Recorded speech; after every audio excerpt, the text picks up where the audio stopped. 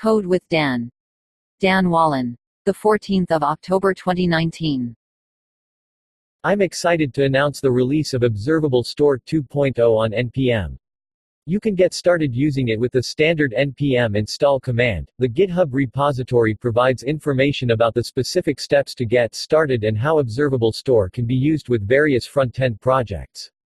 Why Observable Store? Before jumping into what's new in 2.0, let me give a quick overview of the Observable Store project in case you're new to it.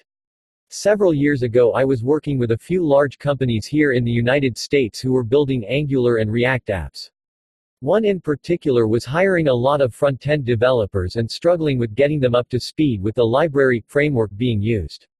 Adding in the complexity of some of the available state management options at the time, Redux, etc., really made it challenging for the new hires since it tended to add a lot of complexity in code. The existing state management solutions also locked you into a specific framework library which wasn't desirable for some of the teams. As I talked with various teams and worked on a large project within my own company as well, I wondered if there might be a more simple way to achieve the same overall goals that more complex state management solutions have. I came up with the following set of goals that I wanted Observable Store to satisfy. If you're familiar with other front-end state management options, you'll probably recognize many of these. On-site hands-on training. Interested in on-site training for your team? We offer expert hands-on training classes covering a variety of topics from TypeScript and Angular, to C# and ASP.NET Core, to Docker, Kubernetes, and Azure. Visit https://codewithdan.com for more information. Keep it simple. Single source of truth for state. Store state is immutable. Provide state change notifications to any subscriber. Track state change history. Easy to understand with a minimal amount of code required to get started. Works with any front-end project built with JavaScript or TypeScript, Angular, React, Vue, or anything else. At the time I had been working a lot with RxJS and knew that it could help a lot with providing state change notifications, something that's key with state management, so I decided to make an initial attempt at creating a simple state store that other objects within an application could extend to instantly get state management functionality. That project eventually grew into Observable Store and my team ended up using it in a project we're working on that has a lot of complex state management needs. I've already discussed Observable Store in a previous post, so if you'd like to learn more, read Simplifying Front-End State Management with Observable Store or check out the project's GitHub repository. Observable Store 2.0 features and changes. The overall goal of Observable Store is to keep things simple, and with the 2.0 release that still holds true. Here's a quick rundown on what's new. Global store settings. The underlying API has stayed the same, no breaking API changes, but the way settings can be passed to the store is now more flexible. Observable Store 2.0 has a global settings option that allows settings to be defined once for the entire application. Previously, settings were passed through a service that extended Observable Store. While this approach worked fine, if you had 10 services that extended Observable Store and wanted a particular settings to always be on, such as track state history, for all services, then you had to pass the setting 10 times.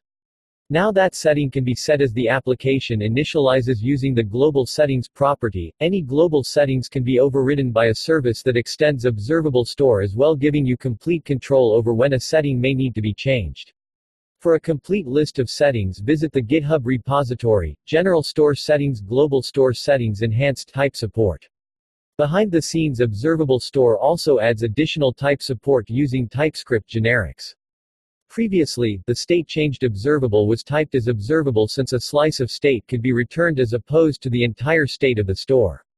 With Observable Store 2.0, based on user feedback, I've decided to change state changed to observable, where T is an interface or class describing the store state. By using observable, users get better IntelliSense code help when subscribing to state change. If they do return a slice of the state, they can define a different type in the subscription parameter signature to handle the casting. Thanks to Gustavo Costa W for the suggestion. RxJS is a peer dependency in Observable Store 1. RxJS was a required dependency, causing the RxJS module to be installed under it. Code with Dan, Observable Store in Node_modules. This worked fine until RxJS was installed somewhere else in Node_modules. See my post on solving the issue of having multiple RxJS installations in Node_modules here. With Observable Store 2.0, RxJS is now a peer dependency, which means users will have to install it themselves. The docs have been updated to mention this change. Cloning state Observable Store 2.0 clones state to ensure immutability within the store and that state change detection works correctly across different front-end libraries. While this works great and serves its purpose, it's actually only needed during development. Once code is working properly and an application is built for production, some of the cloning can be disabled to enhance performance, which is especially important with applications that store a large amount of data in the store. The new global settings property now provides an is production setting. When is production is false, such as during development, then state cloning will be used as state enters and leaves the store. When is production is true, state cloning will be minimized to enhance performance. Thanks to Mike Ryan from the NGRX team for sharing this tip with me. Compiling with Common JS Observable Store 1.0 used ES2015 modules for the TypeScript compilation. This worked great as long as application supported ES2015 module syntax, but didn't work so great if a project or package didn't support that. An issue was reported by Roger GL about Observable Store not working with Jest out of the box. After some digging into the issue, I found that this was something that could be configured to work in Jest, but it was just as easy for me to make this work automatically by switching the Observable Store TypeScript compilation to use Common JS. That is now enabled in 2.0 to make it work out of the box in scenarios that don't necessarily support ES2015 module syntax natively. General refactoring and additional unit tests. The final major change is completely behind the scenes. All of the base store functionality, global settings, etc. have been moved into an Observable Store base class which acts as a singleton to store state. This is a minor change but provides an easier way to see what's created per service in an application versus created only once for an application. Finally, additional unit tests have been added to cover more scenarios.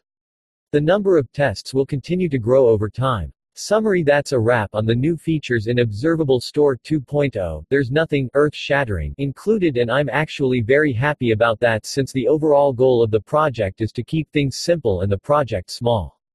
If you haven't tried it out, check out the documentation and sample projects in the repository and you'll see how easy it is to add state management into your application without adding a lot of code and complexity. Thanks to everyone who has contributed code, documentation, and provided details about issues that have come up. I really appreciate it.